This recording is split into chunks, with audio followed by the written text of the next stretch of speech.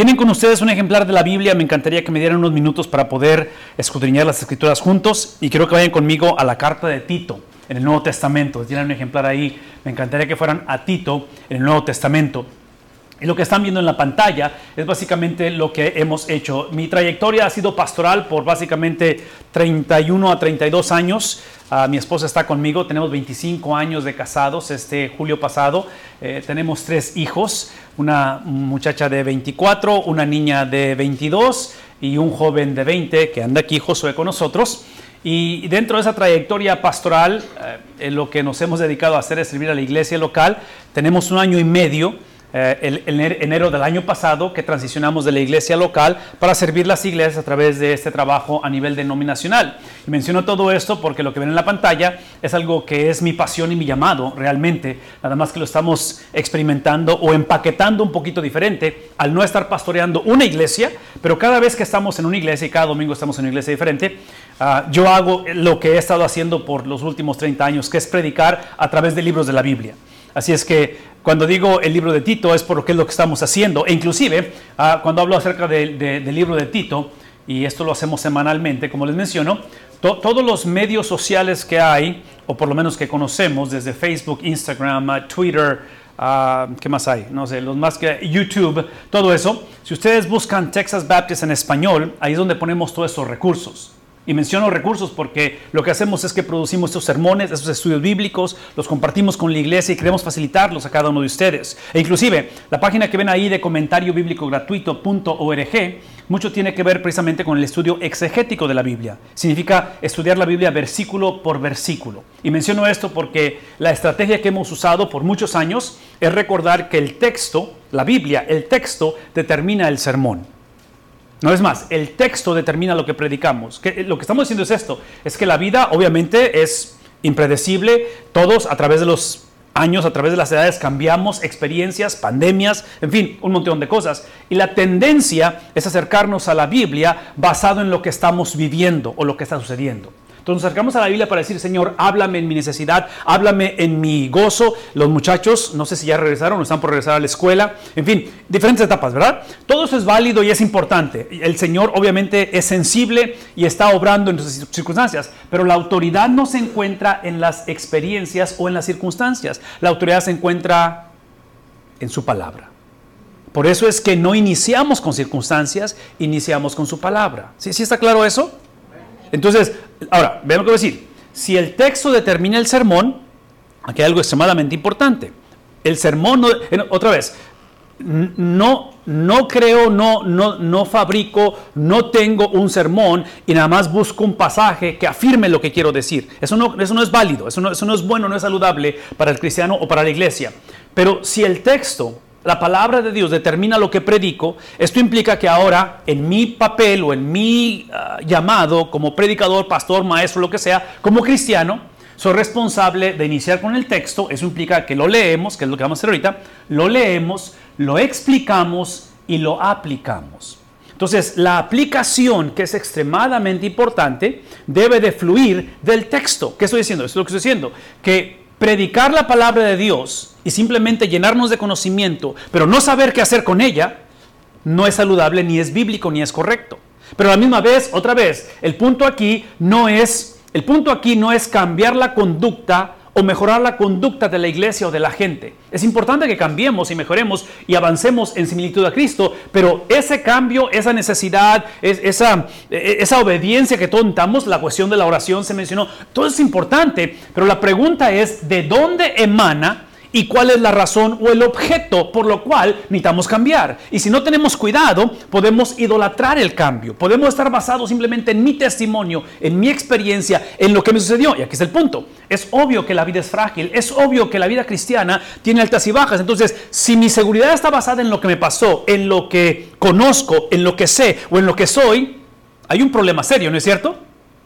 Porque todos cambiamos y potencialmente todos podemos caer. Entonces, ¿en qué basamos todo esto? Está en la palabra del Señor. Esta es la razón por qué, y otra vez, ahí en la Biblia es donde quiero que piensen conmigo, porque a esto se le ha titulado el Evangelio en acción, hablando de esta carta de Tito, y esta es una carta que se le conoce como carta pastoral. Son varias las que Pablo está escribiendo, como apóstol, como líder, como padre espiritual, está escribiendo cartas pastorales. Ustedes han escuchado que es lo que son los viajes misioneros de Pablo. Esta carta se considera que hay un cuarto viaje misionero que después de su último encarcelamiento sale para hacer este viaje misionero y después va a ser decapitado o va a ser ejecutado. ¿Qué es el punto? Que está en sus años finales, que está concluyendo y que está escribiendo a uno de sus delegados apostólicos. Él tiene diferentes delegados o representantes apostólicos de él. Acuérdense que Pablo tiene cartas de prisión. Pablo, en otras palabras, el punto aquí es de que él está ayudando a la iglesia a ver al evangelio, y ven lo que voy a decir, el evangelio,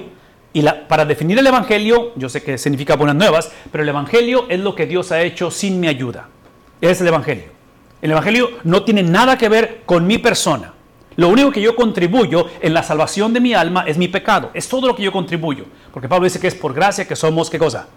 Salvos. Es a través de la fe, no por obras, para que nadie piense que es por el mío. Entonces, el evangelio es lo que Dios ha hecho sin mi ayuda. Y aquí está el punto. Es el evangelio en acción. Eso implica que lo que Dios ha hecho sin mi ayuda me lleva a ¿qué cosa? A acción. ¿Ven la obediencia? Entonces, tenemos que tener cuidado que no es a la inversa. Que no es mi obediencia, que no es mi pasión, mi entrega, mi llamado, mi compromiso, ¿cómo se dice?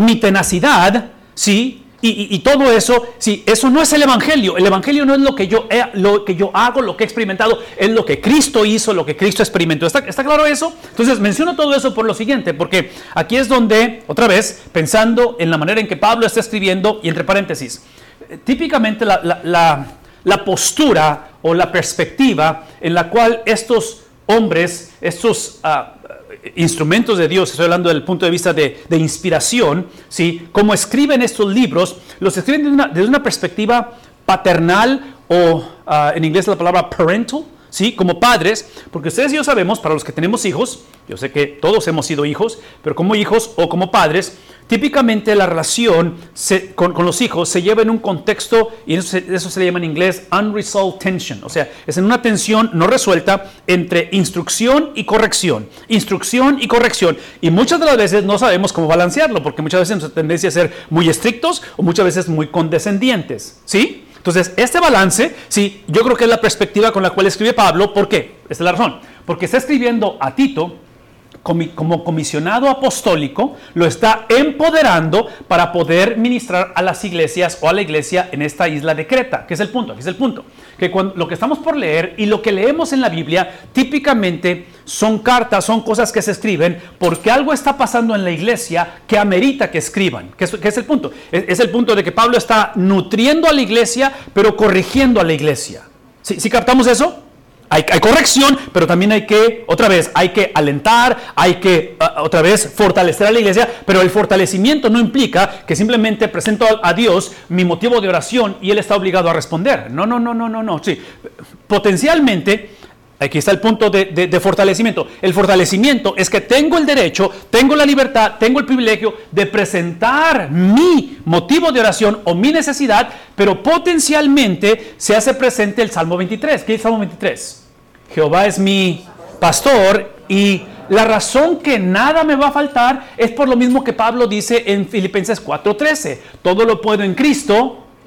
Sí, la bendición no es que todo lo voy a poder hacer. La bendición es que me va a fortalecer aun cuando yo no puedo hacer las cosas. ¿Ven la diferencia? ¿Qué es el punto? Que muchas de las veces la bendición es simplemente la presencia de Dios. Es la persona de Dios. Ok, con eso en mente, observen cómo es que la invitación a corregir el problema en la iglesia lo presentamos de esta manera. Pablo está usando otra vez a su representante apostólico para recordar a la iglesia que la manera en que Dios ha hablado, la manera en que Dios ha establecido la iglesia es a través de la persona de Cristo. No es a través de la iglesia, es a través de la persona de Cristo. Entonces, esto en términos bíblicos o doctrinales se le llama el estudio de Cristo, es cristología. Biología, no sé qué otra palabra pueden pensar que termina en logía, es el estudio de algo o de alguien. Entonces, Pensar en la iglesia, pensar en nuestra generación, en nuestra vida, sí, tenemos que iniciar con Cristo, con la persona de Cristo. Cuando hablamos de la persona de Cristo, ¿ven lo que voy a decir? La persona de Cristo, esto implica de lo que Cristo dice de sí mismo. Es importante lo que Cristo dice de la iglesia, lo que Cristo dice de ti, lo que Cristo dice del gobierno, lo que Cristo dice de la enfermedad. Eso es importante, pero la base de esto es qué dice Cristo de sí mismo. Esa es la cristología, es afirmar lo que Cristo dice de Él. ¿Qué estoy diciendo? Y no estoy en contra de lo que tú piensas de Cristo y lo que tú crees de Cristo. No estoy en contra de eso. Pero una vez más, lo que tú y lo que yo creo de Cristo o creemos de Cristo solamente es válido si se alinea con lo que Cristo cree de Cristo. Yo sé que sonó como trabalenguas, ¿verdad? Pero menciono esto porque somos tan dados a la autonomía de decir, hey, mientras yo sea sincero, y esto es la manera en que fui enseñado, y mi pastor o mi ex pastor o mi padre o mi abuela me enseñó así, hey, no, otra vez, gracias a Dios por los pastores, gracias a Dios por los abuelitos, y gracias a Dios por tus estudios. Inclusive esta tarde tenemos graduación de hermanos que están terminando, ¿verdad? De graduando. En cuestión de estudios teológicos, ¿de lo que decir? Eso es importante, pero esa no es la meta. La meta es que conforme nuestros hijos, nuestros nietos salgan a la escuela y entren en un nuevo año escolar, conforme vemos la transición en presidentes, en gobiernos, la transición en el mundo, aquí es el punto. Lo importante no es que yo pueda articular, que yo pueda usar, que yo pueda expresar lo que pienso, mis derechos. Otra vez no se encuentra nada de eso, por favor escúchenme. Aquí lo importante es que los jóvenes, conforme entran a la universidad, entran a la escuela, se casan, sus trabajos, sepan articular la mente de Cristo, el pensamiento de Cristo, el sentir de Cristo, la teología de Cristo. ¿Sí vemos eso? Y no hay manera de hacer eso a menos que conozcamos ¿a quién? No a mí mis personas, otra vez, porque hoy en día la gente dice, conócete a ti mismo. La gente dice, sé honesto ¿con quién? Contigo mismo. O sea, mientras tú encuentres paz, ¿en quién? En ti mismo. Sí, otra vez, no se trata de mi persona. Se trata de Cristo. Ok, eso implica, aquí está lo que implica, eso implica que ahora la persona de Cristo me lleva a la obra de ¿quién? Otra vez, nada en contra de tus planes, tus deseos, nuestra juventud, nuestra ancianidad, nada en contra de los que tenemos que hacer. En inglés decimos people, places to go, people to see, cosas, eso es importante. Pero aquí la pregunta es, ¿qué hizo Cristo? Entonces, ven esto.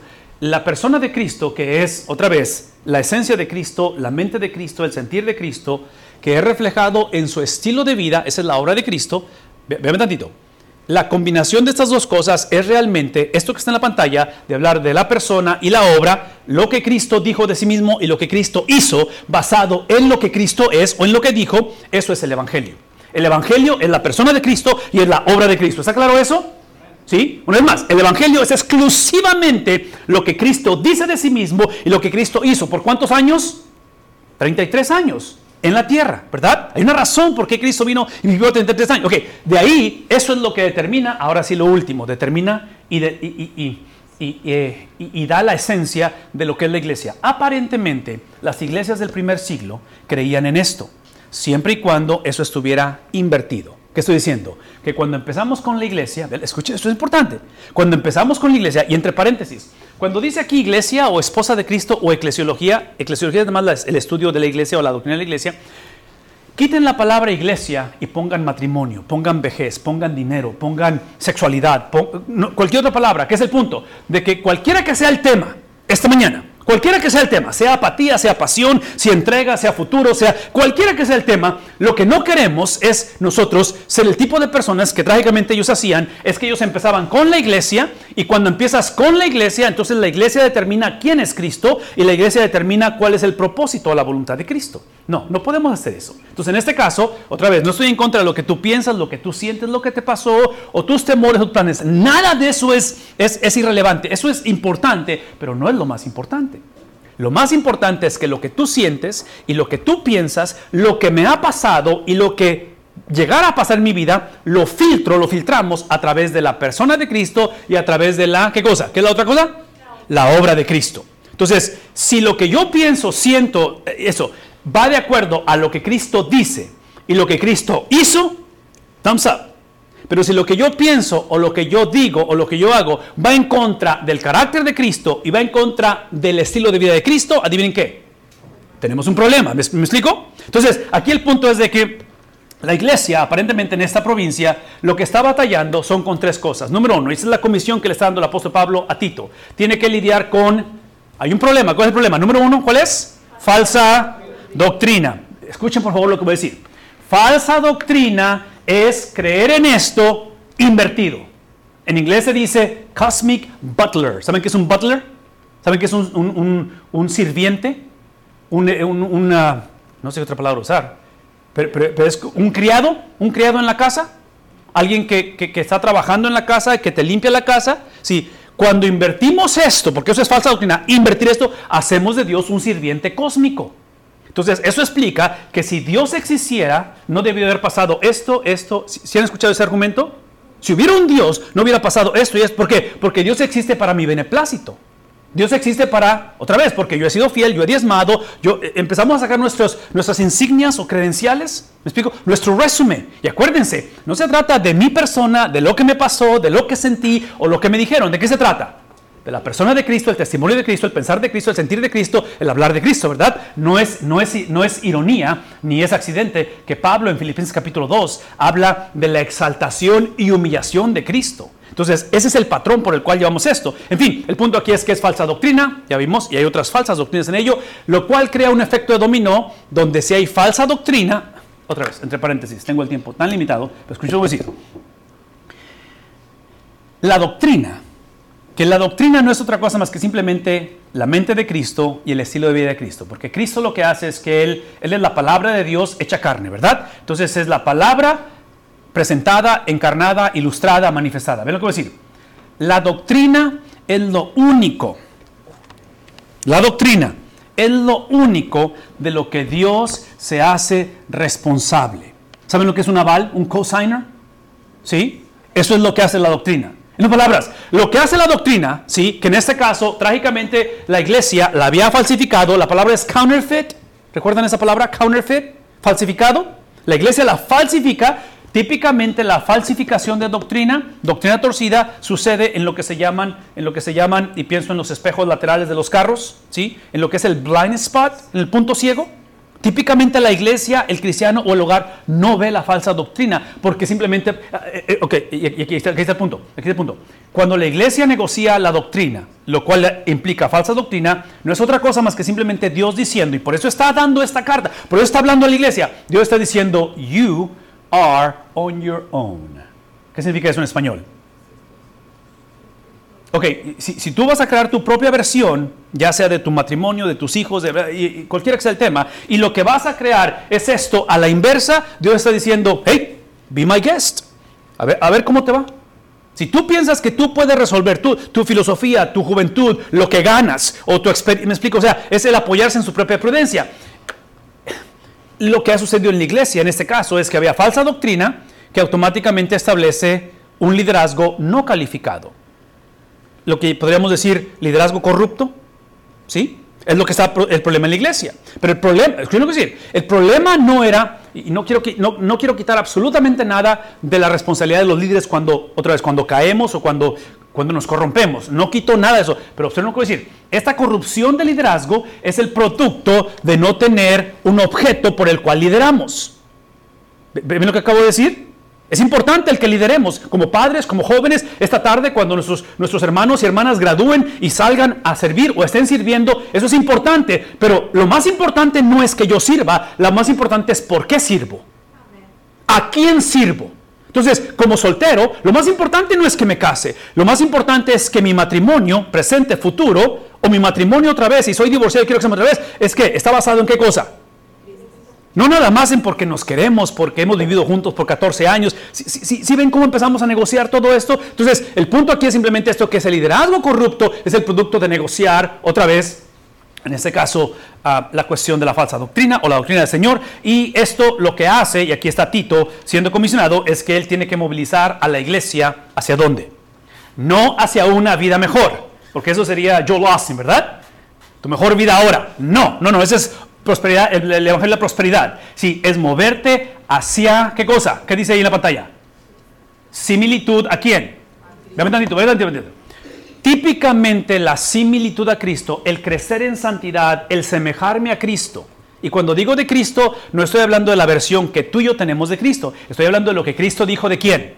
De Él mismo, ¿verdad? Semejarme a Cristo, escúchenme por favor, típicamente es a través de tribulaciones. es a través de problemas. ¿Qué estoy diciendo? No estoy predicando el evangelio del sufrimiento, no estoy diciendo que entre más sufres más te pareces a Cristo. No, todo lo que estoy diciendo es que el crecer en similitud a Cristo es literalmente reconocer que la soberanía de Dios, sí, sabemos que hay situaciones impredecibles, sabemos que hay maldad y sufrimiento, y aquí está el punto, es que Dios tiene la habilidad a través del carácter de Cristo y a través de la obra de Cristo, lo cual invita a que la iglesia sea copartícipe a usar las vicisitudes, las dificultades, las imperfecciones y la propia rebeldía de la gente. ¿Para qué cosa? Para moldearnos a su imagen y semejanza. Por favor, escúchenme. No estoy diciendo que Él aprueba lo que hacemos. No estoy diciendo que Él aprueba la muerte de un ser querido. No estoy diciendo. Todo lo que estoy diciendo es que nuestro pecado, la misma muerte, nuestras limitaciones no son excusa o no son limitaciones para que Él haga su voluntad. El punto de esto es simplemente esto. El crecimiento en similitud a Cristo es darle propósito al sufrimiento, no es ser exento del sufrimiento. ¿Ven la diferencia? No es más. Crecer en similitud a Cristo no es que estoy exento del sufrimiento, es que mi sufrimiento tiene, ¿qué cosa? Propósito. Y ese propósito no soy yo. Ese propósito es ¿quién? Es Cristo en mí.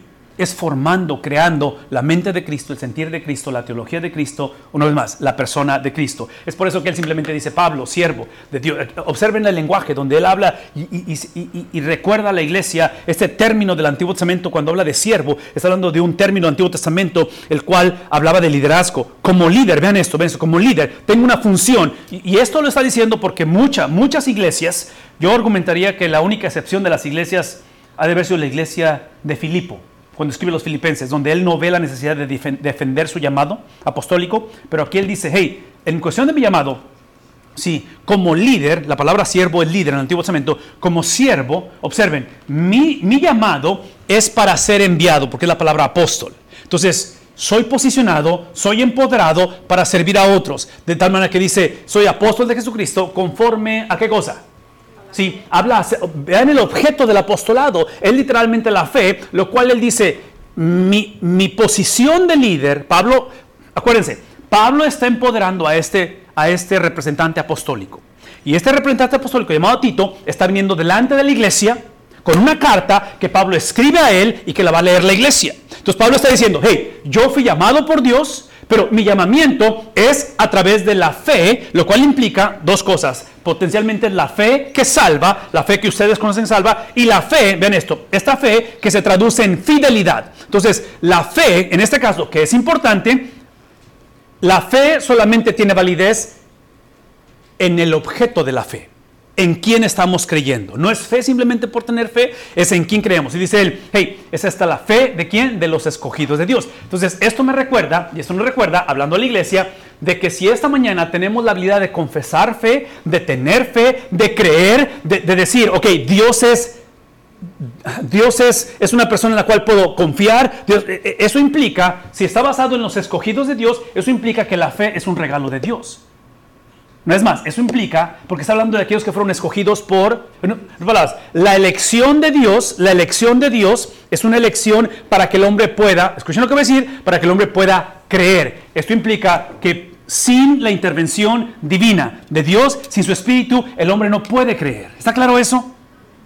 En otras palabras, el creer es simplemente un regalo de parte de Dios. Y esto es extremadamente importante porque la pregunta es ¿para qué fuimos escogidos? Aquí el punto no es ser escogido, aquí el punto es ¿para qué hemos sido escogidos? Y pues una vez más, fuimos escogidos para crecer en similitud a Cristo. Dice él, son escogidos de Dios y al pleno conocimiento, lo cual está él refutando, está contradiciendo, porque les dije hace un momento que está hablando en contra de la doctrina falsa. La doctrina falsa hablaba, que era el gnosticismo, hablaba de un conocimiento secreto o de una élite que solamente tenía conocimiento. Le está diciendo, no, el conocimiento está accesible a todos a través de ese encuentro en la confiabilidad de Dios, el cual Dios ha preestablecido, predestinado, Él ha escogido desde antes de la fundación del mundo y lo ha hecho basado en el hecho, no es nada más simplemente una experiencia, no es simplemente una pasión o simplemente sí, lo que te pasó, está basado en algo concreto, en la habilidad de conocer la verdad en lugar de la falsedad, ¿según qué cosa?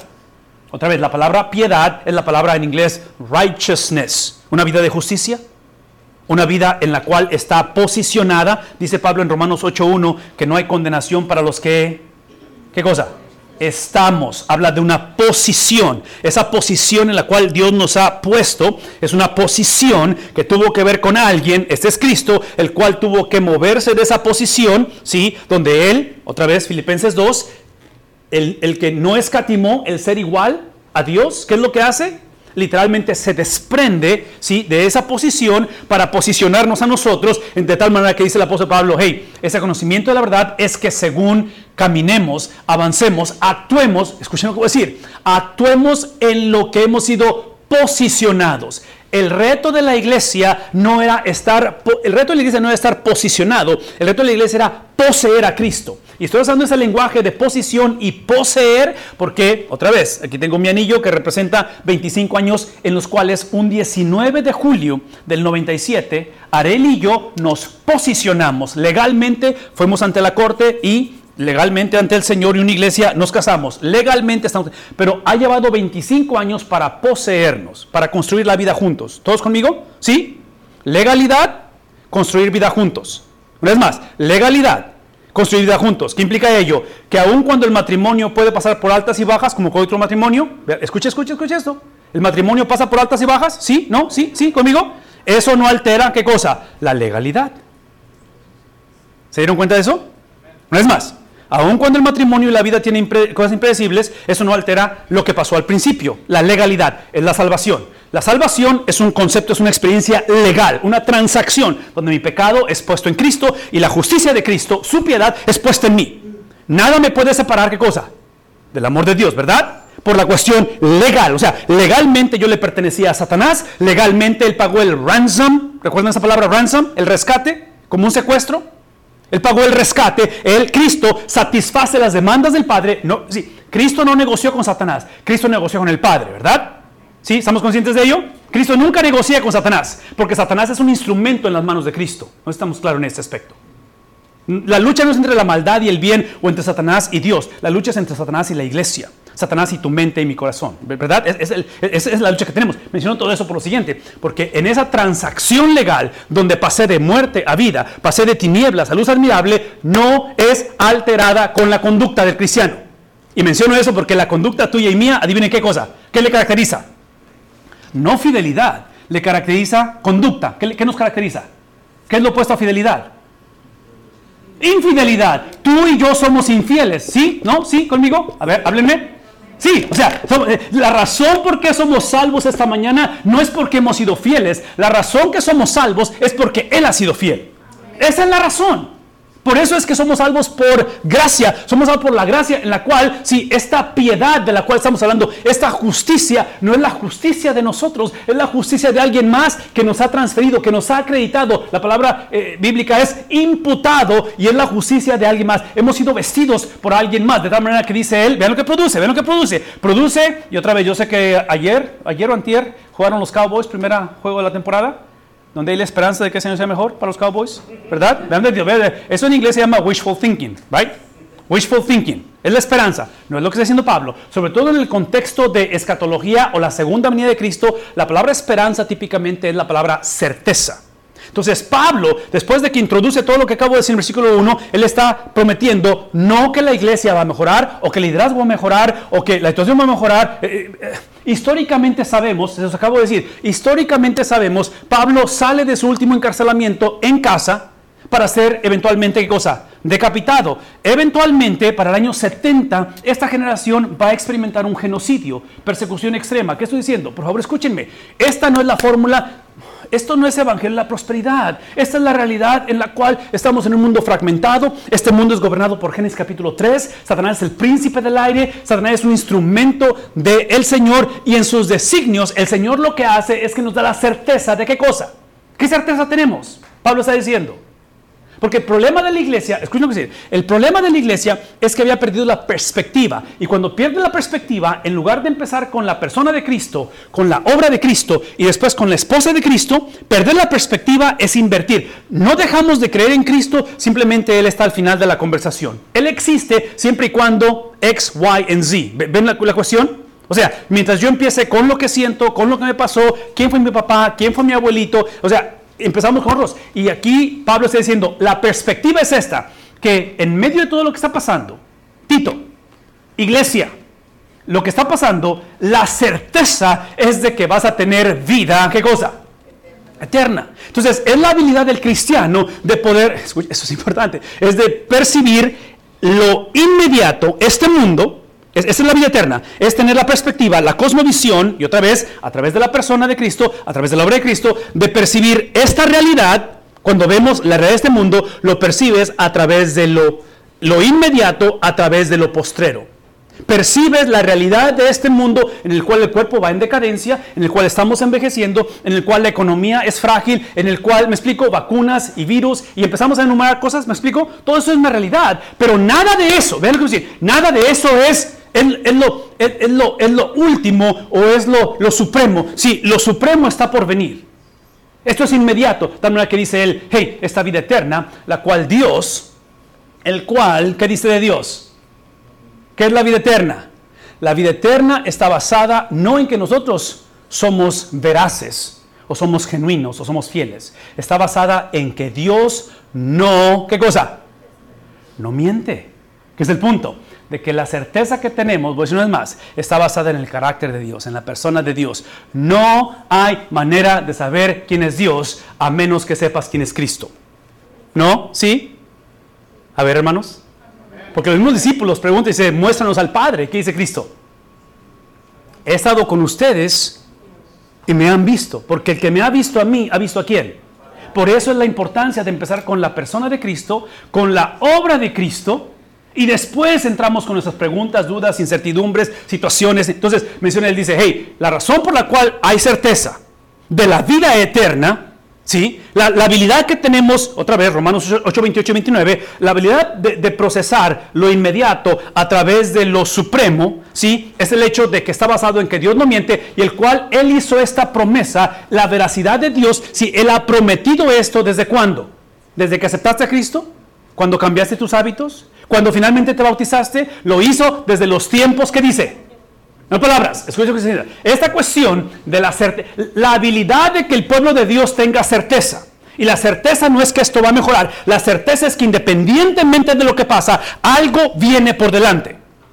Hay algo en el cual Cristo ya estableció, su reino es una realidad, pero no ha sido consumado. ¿Sí? ¿Conmigo? ¿No? Es la cuestión de procesar lo inmediato a través de lo postrero. Una vez más, inmediato. Esta cuestión, ese plan redentor, esta cuestión donde otra vez sé que legalmente soy salvo, pero a veces mengo y batallo, en mi mente hay una contradicción de términos, en mis sentimientos luchan, todo eso eso fue establecido antes de la fundación del mundo. Y está diciendo el apóstol Pablo, necesito que retomemos, que recordemos, que recapturemos, que otra vez reconectemos con este propósito que apuntaba no al mejoramiento de tu vida, que apuntaba no en la restauración de un reino terrenal, apuntaba hacia un solo rey, hacia una sola persona, y su nombre es, el cual nació a través de una virgen, el cual vivió una vida perfecta, el cual literalmente, voluntariamente entrega su vida en sacrificio por nosotros, y en el tercer día sale victorioso de la tumba. Todo eso la iglesia lo estaba olvidando. Todo eso tú y yo batallamos constantemente, porque constantemente, si somos honestos, cuando buscamos a Dios es para beneficio ¿de quién?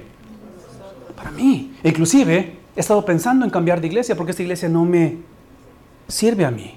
Busco una iglesia que, si escuchan el lenguaje de consumir en lugar de contribuir, eso es lo que caracterizaba a la iglesia hace 2000 años y es la historia tuya y la mía. Y a su debido tiempo, otra vez, aquí está la promesa. Aquí está la promesa. En su debido tiempo. ¿Qué es lo que hizo el Señor? Establecido desde antes de la fundación del mundo. Él manifestó, ¿qué cosa? ¿Qué manifestó? Otra vez, no manifestó a Abraham, a Isaac, no manifestó a la nación de Israel o a la iglesia, manifestó su carácter, se manifestó a sí mismo, manifestó su palabra, la cual no la dio, ¿verdad?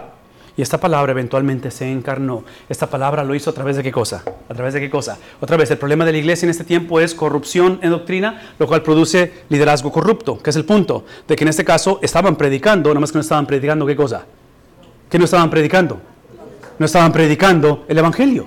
Estaban predicando lo que ellos pensaban del evangelio. Y voy a decir una vez más, no estoy en contra de lo que tú piensas del evangelio, siempre y cuando digas tú, esto es lo que yo pienso. Pero el problema es que muchas veces decimos, esto es lo que Dios dice. No, sí, lo que Dios dice más vale que sea lo que Dios dice, ¿verdad? No lo que yo pienso de lo que Dios dice. Ok, entonces en este caso está diciendo, hey, lo manifestó su palabra por la predicación, de la cual él ve. Pablo ve la predicación y él está comisionando a este joven, representante apostólico, Tito, está diciendo, la cual me fue, ¿qué cosa?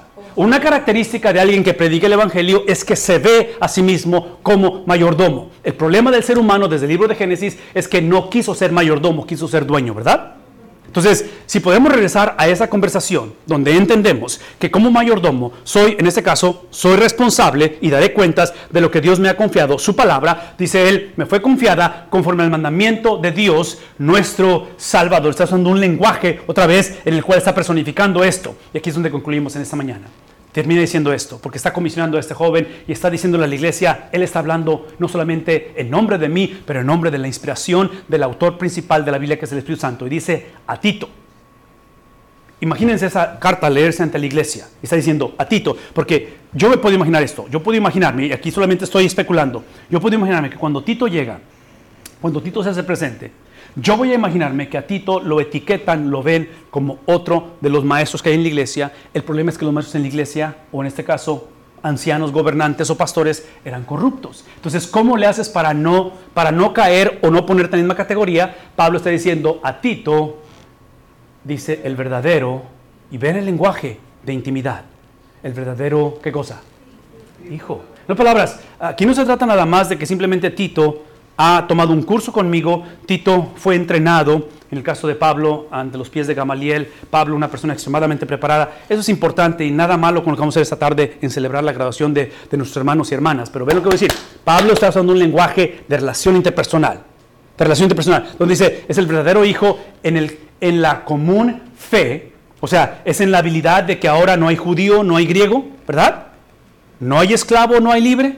Pablo está diciendo, hey, este evangelio es para ¿quién?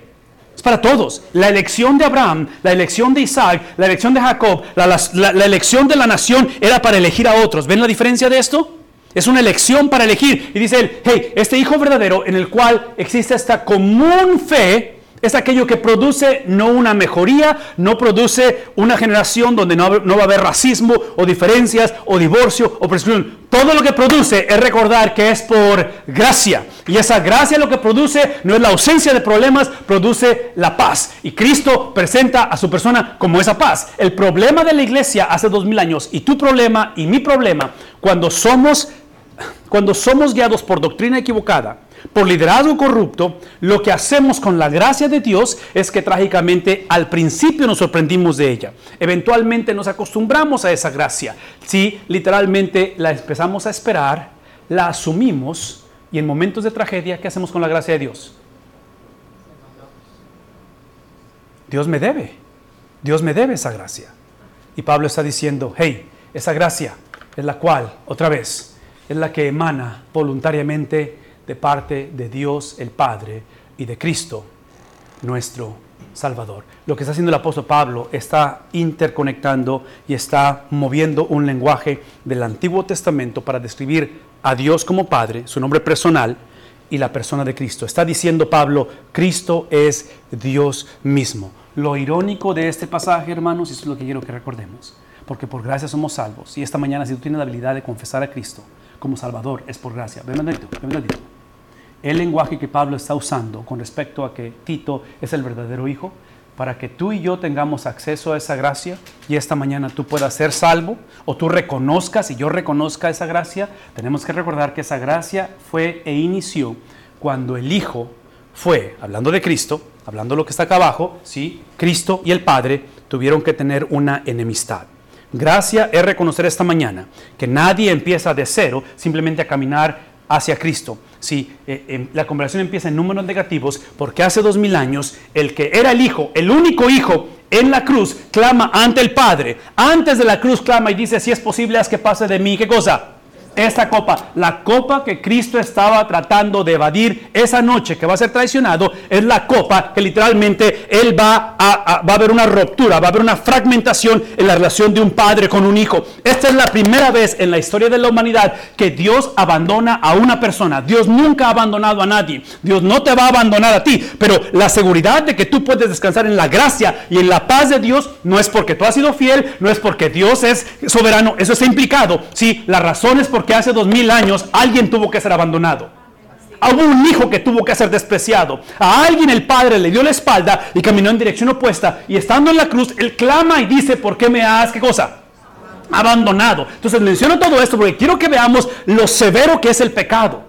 Lo que es el abrazar doctrina equivocada, el tener liderazgo no calificado y eventualmente pensar que Dios me debe, pensar que Dios existe para mí. Y muchos hoy en día abrazamos la persona de Cristo, creemos en la obra de Cristo, siempre y cuando endorse, siempre y cuando justifique, siempre y cuando apoye a mi persona. Ese no es el evangelio. El evangelio es mi persona, reconociendo que inicia en la conversación de un judío hace 2000 años, que él entregó su persona, que él fue crucificado, que el que no conoció pecado por nosotros, ¿qué cosa?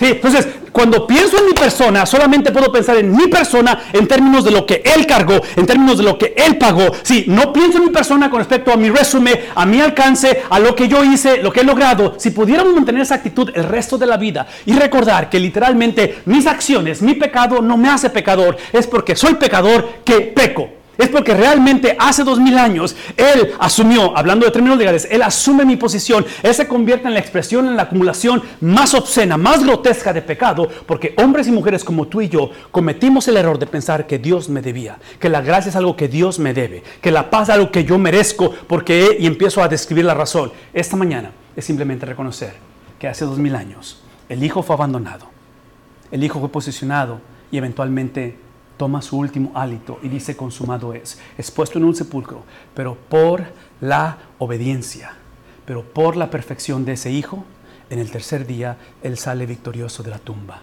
Y ese Hijo nos ha amado tanto que no solamente tomó nuestro lugar, pero ese Hijo, del que estamos hablando, es el Hijo que entregó toda su justicia, entregó toda su perfección, entregó toda su obediencia y lo transfirió y lo imputó y lo acreditó a la iglesia. Esta mañana tenemos la oportunidad de no solamente ser legalmente perdonados, de no solamente ser legalmente visto como si nunca hemos pecado, legalmente hemos obedecido toda su palabra a través de Cristo, pero legalmente podemos ser hijos de Dios.